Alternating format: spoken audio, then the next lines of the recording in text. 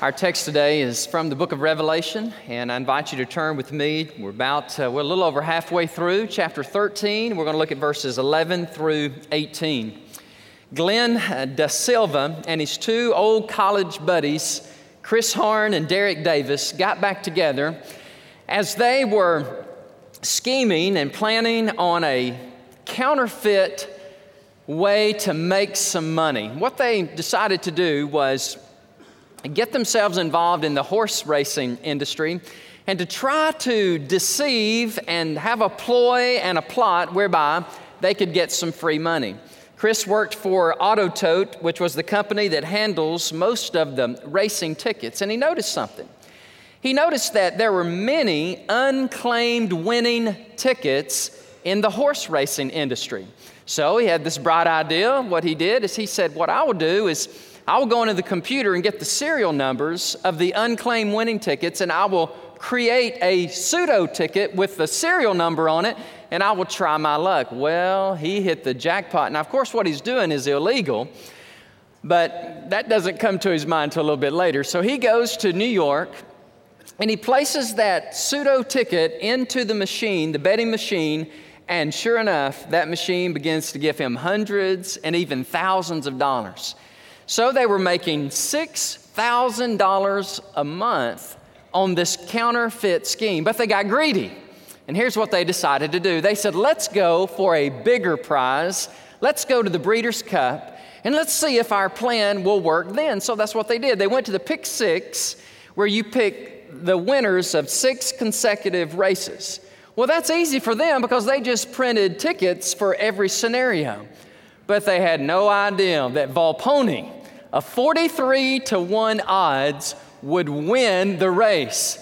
They were holding a $3.1 million ticket. Well, the authorities began to investigate that, and they began to unscramble their little code, their little counterfeit, their little scheme. And what they found out that was Da Silva and Harn and Davis had been making thousands of dollars illegally. Of course, this led to an in-depth investigation and ultimately to their arrest. Counterfeit is big business in our world today. There are people that love to replicate and duplicate the real in order that they might benefit from the false. There's coming a day in America where all the counterfeiting schemes and the ploys and the duplicity, they're all going to be amalgamated into one person, and this person will be the epitome of counterfeit, and he's none other than the Antichrist. And the Bible tells us explicitly about him and about his cohort, a person that we know as the false prophet. So I want to read for you in the Word of God in Revelation 13. I want to introduce to you this person, this figure that the Bible refers to him simply as another beast, but he comes out of the earth, unlike the first beast, the Antichrist that comes out of the sea. And today on Palm Sunday, it's interesting, as we unpack this and unveil this passage of Scripture, whenever you see the counterfeit and the duplicitous, the pseudo, the fake, and when you juxtapose it up against the real deal, it always makes the real shine even brighter. And that's what jewelers do. That's what they'll do. They'll take a black backdrop and they'll place those sparkling diamonds on that black backdrop in order that the brilliance and the radiance of those diamonds would shine even brighter, much brighter than were you to put them on a white or a pink or a red. You put them on a black. And that's what we're doing today. We're putting it on display so that we can appreciate even more the real Christ. John said, in my vision, I saw another beast coming out of the earth. He had 2 horns. Watch this.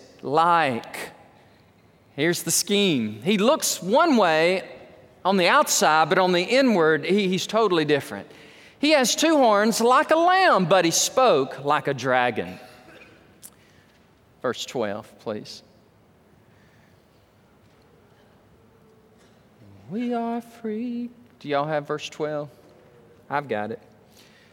And he exercises all the authority of the first beast in his presence, and causes the earth and those who dwell in it to worship the first beast. Now keep in mind, the first beast is always the Antichrist, whose deadly wound was healed. He performs great signs so that he even makes fire come out of heaven on the earth in the sight of men. And he, the second beast, the false prophet, deceives those who dwell on the earth by those signs which he was granted to do in the sight of the beast, telling those who dwell on the earth to make an image to the beast, who was wounded by the sword and lived. He was granted power to give breath to the image of the beast, that the image of the beast should both speak and cause as many as would not worship the image of the beast to be killed. He causes all, both small, mikros in the Greek, which little, bitty, small, and megalon, which is great, the rich, the poor, the free, and the slave. He causes all of them to receive a mark on their right hand and on their forehands. Brother Danny, is this where we read in the Bible about the mark of the beast? And it precisely is. And it says, and that no one may buy or sell except one who has the mark or the name of the beast or the number of his name. Here now is the wisdom of God. Here is wisdom. Let him who has understanding calculate the number of the beast, for it is the number of a man, and it is the number 666. Now, before we get into this text, keep in mind our context of where we are in our study of the book of Revelation. Chapters 12, 13, and 14 view the apocalypse from the perspective of the unholy Trinity, all right? Keep that in mind. 12, 13, and 14 is viewed from Satan's perspective. Now, in chapter 15, when we pick up chapter 15, it will begin the chronology again. But 12, 13, and 14, John is presenting to us from Satan's perspective what the end times will look like, what the great tribulation will look like. You say, did I hear you say the unholy Trinity? Absolutely. And remember, whenever God has the real, the devil always has the counterfeit. Listen, that is true in every sphere of life. In marriage, Satan has something to counterfeit it. In the genuine, he has something false to counterfeit it. In the true church that preaches the Word of God, he has a false church that is watered down and does not preach the Word of God. When you have the Holy Trinity, you got the unholy Trinity. You got God the Father. The corollary is Satan the dragon. You've got God the Son, who is Jesus Christ. You have the Antichrist, which is known in our text here as the beast. And then you have God, who's the third person of the Trinity? The Holy Spirit. That's this guy. He is the false prophet, and he mimics and imitates the work of the real Holy Spirit. You know, the Holy Spirit, Jesus says, he will glorify me, and he helps us so that we can worship the Son, and that's precisely what this false prophet's going to do. He's going to work up signs and wonders and all these means whereby the duped, deceived world will worship this charismatic figure known as the Antichrist. So today, we're going to preach a whole sermon on the false prophet. We're going to look at his person, his persuasion, and his power. So let's go back to our text. I want to move to Revelation chapter 13. Look with me, if you will, again in verse 13, where John says, and I saw this beast coming not out of the sea, but he's coming out of the earth. The Greek word here, it's interesting. The word, it's a small little word. It says like. The word like is allos in Greek. It means like of a very similar kind. So the Bible says the Antichrist is portrayed as coming out of the abyss or coming out of the sea, and the false prophet is portrayed as coming out of the earth. One writer puts it this, and this helped me understand this. In the minds of the ancients, none of the terrestrial animals could compare in magnitude with monsters of the sea, monsters from the deep. So coming out of the earth in itself indicated a degree of inferiority. The false prophet is inferior in power to the first beast. Notice he has these two horns, and he looks like a lamb. He looks gentle and innocent and loving and like little bitty lamb, just as kind and meek and lowly, but inwardly he's a ravenous beast. Inwardly, he has been animated and empowered by none other than the dragon, who of course is Satan, which Jesus said in John 8:44. Let me tell you what he's really like. He disguises himself as an angel of light. He disguises himself as your friend. Oh, you can do this. Don't worry about what God says. Don't worry about all those laws, commandments of God. You do what you want to do. Sleep with who you want to sleep with. Go do what you want to do. Make as much money as you want. If you have to do it deceitfully, that's okay. And just do it. And Jesus said he's a liar. He's always been that way. Ever since he fell out of heaven, Lucifer now, he lies. He seeks to steal and kill and destroy. And he has this person who's going to do his bidding. After the church is being taken away in the rapture, the religions of the world are all going to be combined. They are going to be a conglomerate amalgamation of all religions where if you have exclusive tendencies, you are not going to be tolerated in this coming age. The Antichrist, keep this in mind, he will lead from the perspective of a political, economic vantage point, okay? But the false prophet will not. He will lead from the disguise of religion. And in Revelation chapter 17, we'll teach on that. We'll see it even more clearly. But keep that in mind. The Antichrist, economics and politics, and the false prophet more from religion. And again, the purpose of the Antichrist, the purpose of his resurrection, if you will, and by the way, that's the sign, that's the miraculous event that's going to happen in the end times that's going to cause the world just to grovel over themselves and just to worship this person.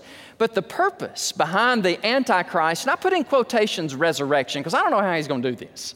I don't know if God's going to actually allow him the power to do it. I don't know if this is a sleight of hand. I don't know if this is a resuscitation. I don't know what it is. But it all goes back to the purpose of the resurrection of the Antichrist is deception. But the purpose of the risen, real Christ is always salvation. You get it? You see, when you depict the real, when you put the real up against the fake and the phony, it even makes the real shine ever brighter. Verse 13 says he is a performer, the false prophet. He will perform to the earth dwellers all of these signs and wonders, and people will be deceived, and they will begin to worship this coming Antichrist. You know, the Bible has a lot to say about this. We just don't talk a lot about it because it's uncomfortable. It is uncomfortable, by the way, to talk about the end times and the deception and the ploys that are going to come. Let me read 1 John 2, 18 and 22, because John warns us. He tells us about the coming of this Antichrist. That's 1 John 2, 18. If y'all could help me scroll to that. Who is a liar but he who denies that Jesus is the Christ? He is Antichrist, who denies the Father and the Son. And then look at the next one. So we're having difficulty there. Let me go to it. I've got to go to verse 18. We are free. Don't mind if I sing just a little while I turn? How did they preach without PowerPoint in the New Testament? I have no idea. 1 John 2, 18 says this.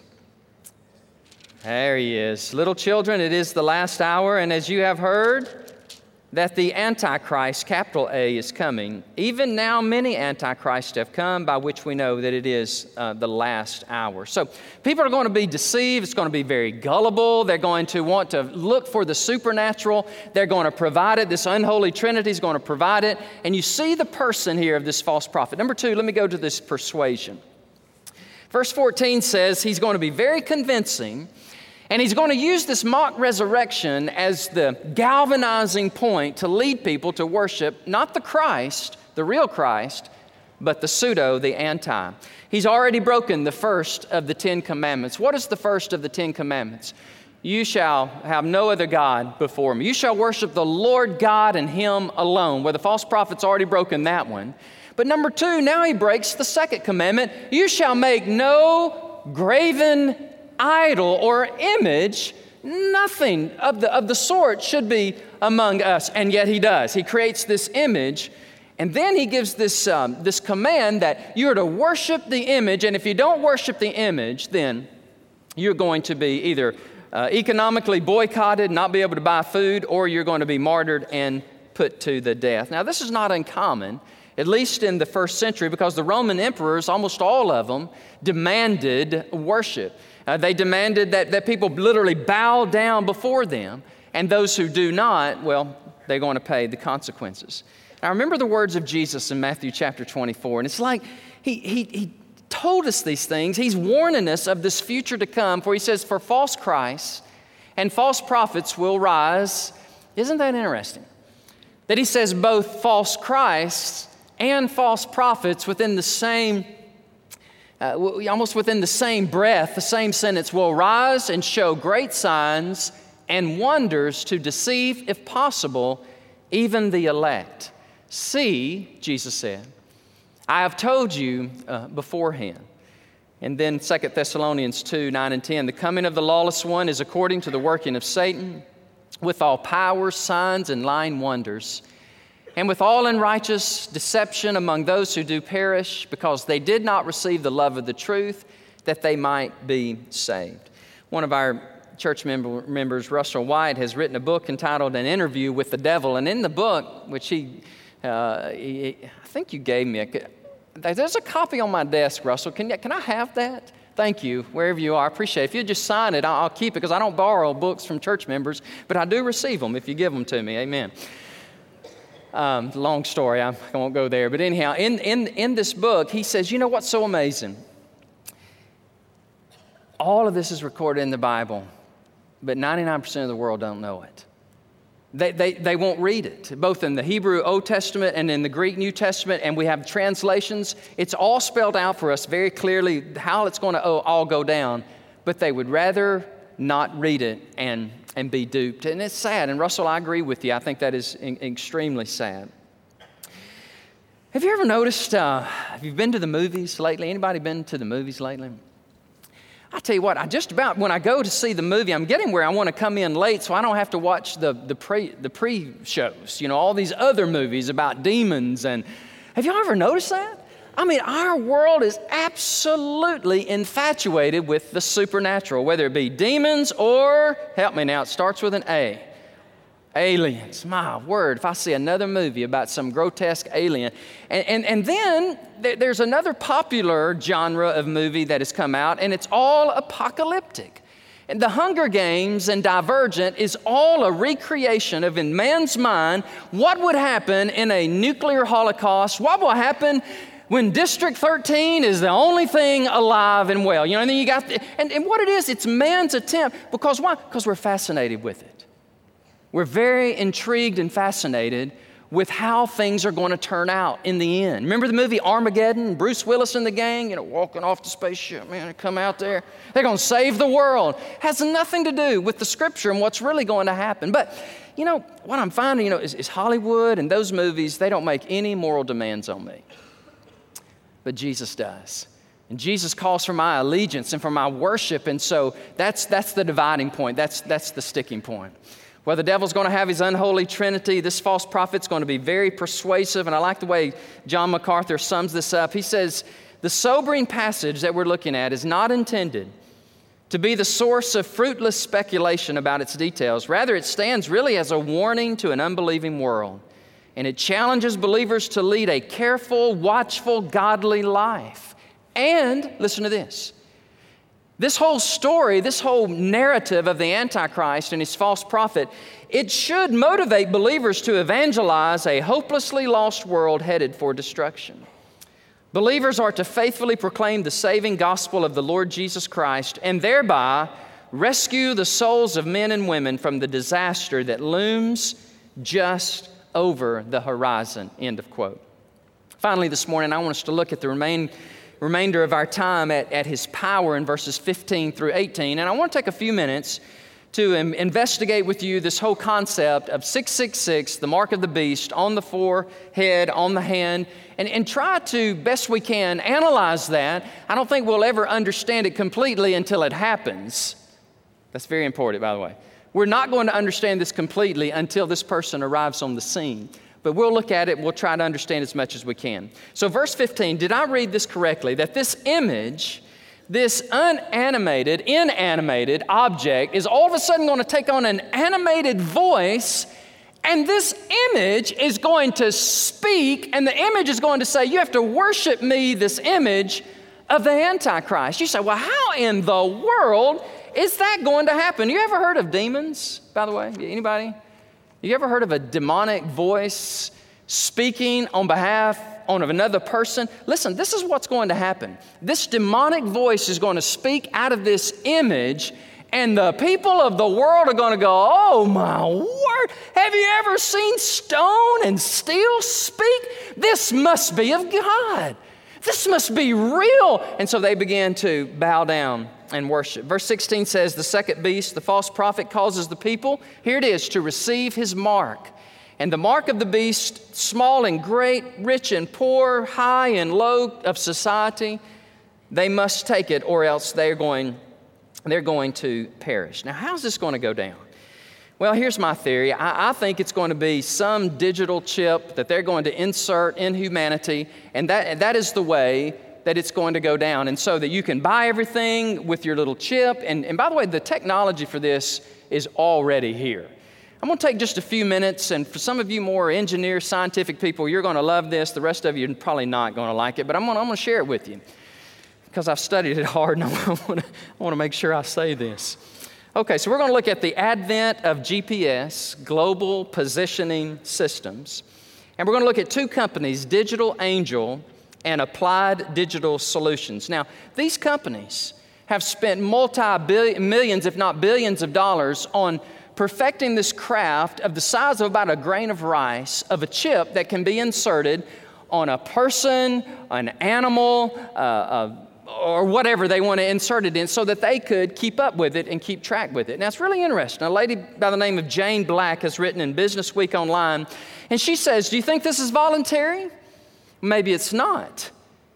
But now imagine that this same chip is used by a totalitarian government. By the way, Jane Black, I don't know her background, her spiritual background. I just know she's writing in Business Weekly, okay? She said, but imagine this chip being used by a totalitarian government to keep track of or round up political activists or others who are considered enemies of the state. In the wrong hands, their chip could empower the wrong people. Applied Digital Solutions Vice President Keith Bolton insists that Verichips will be used only in voluntary situations. But, she writes, the company gives up control of how devices are used once they're sold to customers. The U.S. government might consider regulating the international sale of the Verichip tracking device in much the same way it regulates the sale of arms to rogue states, she writes, end of quote. Then on Digital Angel's website, it has these words.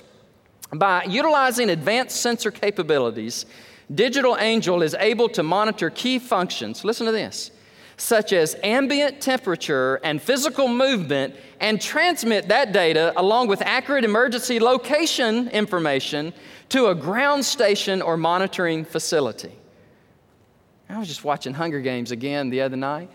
That's a fascinating scene. We whacks her over the head, and I was like, what is that girl doing to poor Katniss? And she takes the little device, the tracking device out, the chip out. I watch these movies again. It's like I've never seen them. I don't know if anybody else is like that. They're just all brand new to me. I watch them once, and then to watch them again, they're all brand new.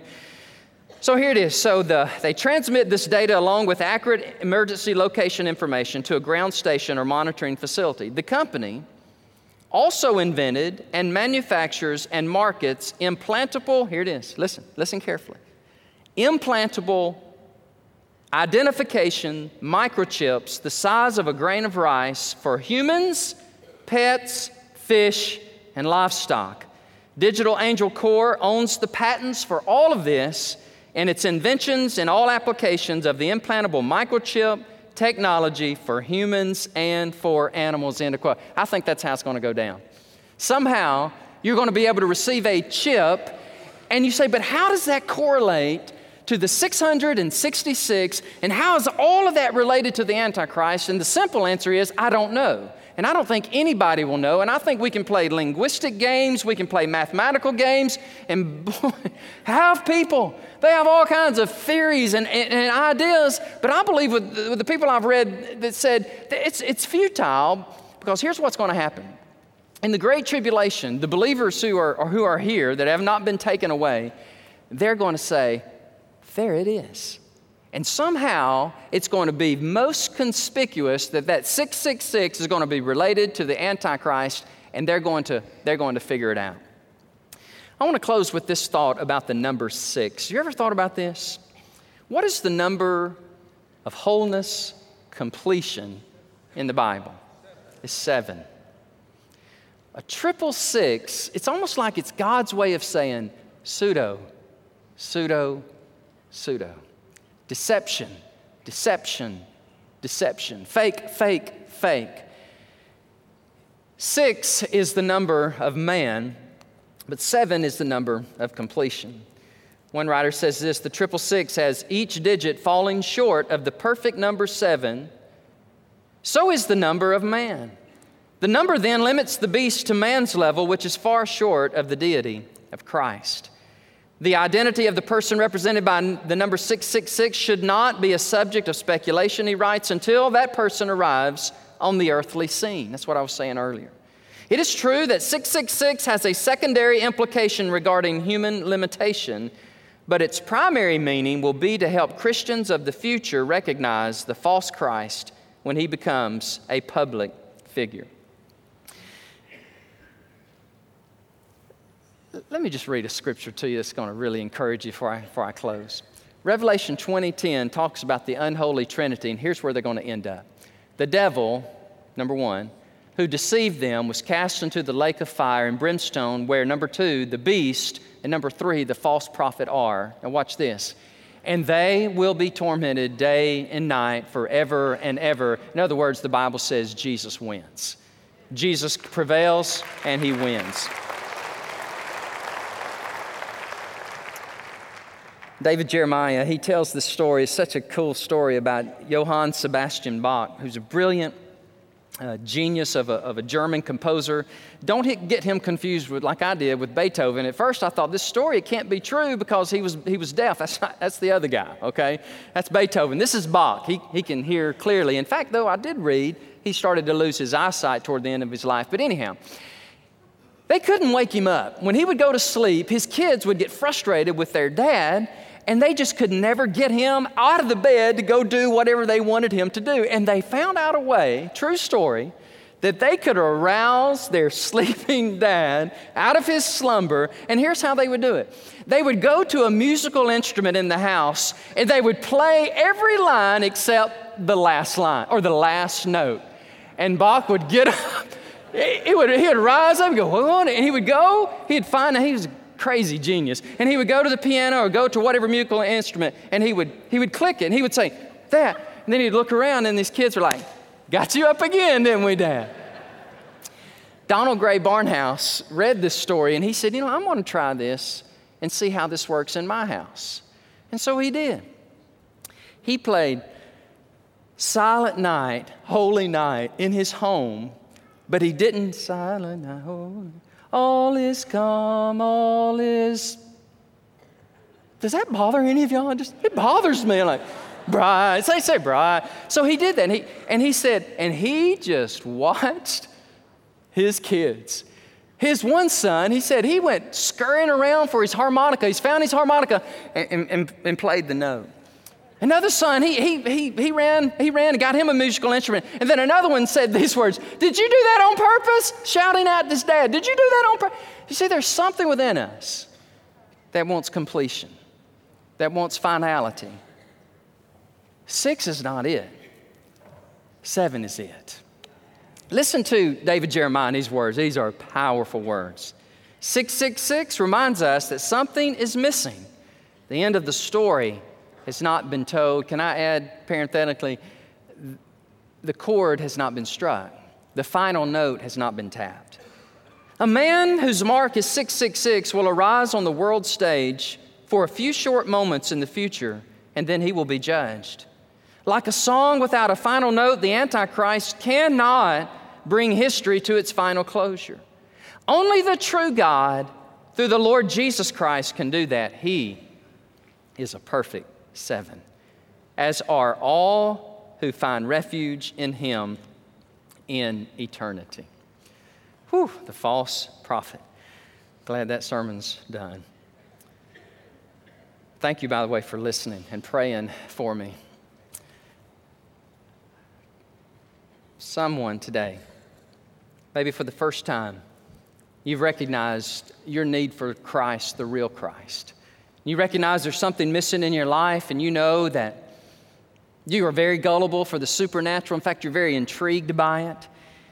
And today, though, the Spirit of God has opened your heart, He's opened your mind. And by the way, that's the only way you can be saved, is the Spirit of God has to come to you and show you your need, your sin, reveal Christ to you. It is by grace that you will be saved today. And I pray that you will. I pray that you will give your life to the Lord today. Others of you are here today and you know the Lord, and you're growing in your relationship with Christ. We're teaching you the Word of God, and you're getting deep and strong, and I just praise the Lord for that. I'm grateful. So many of you have been so faithful in coming to Great Hills and being faithful in our mission and our evangelism, and I just want you to know I appreciate that, and I appreciate you praying for me.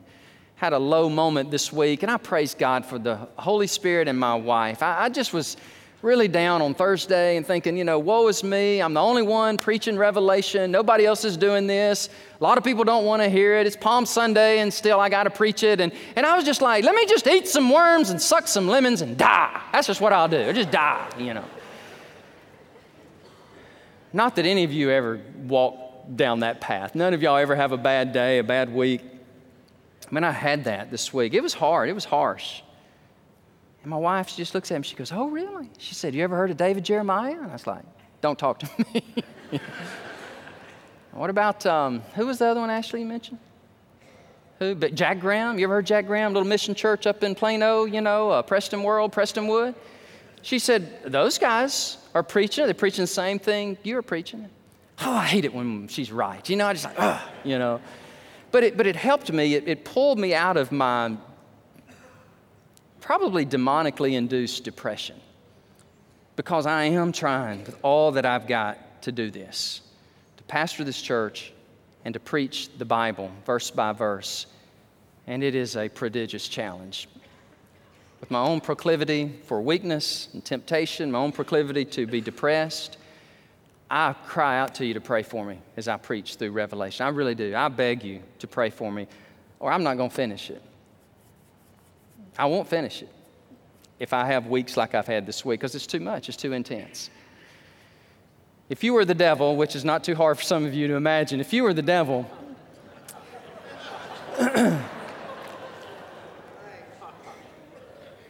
as weak and as pitiful as the preacher is in this case, would you not target him?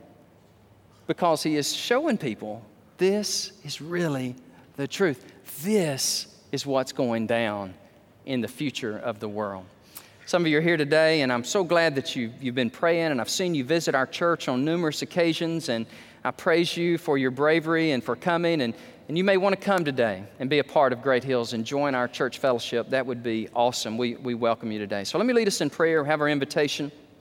We'll be dismissed. Father, we give you praise today. We thank you for your word. We thank you, Lord, that we believe it and we preach it in season and out of season. When we want to, and when we don't want to, when we feel like it, and when we don't feel like it.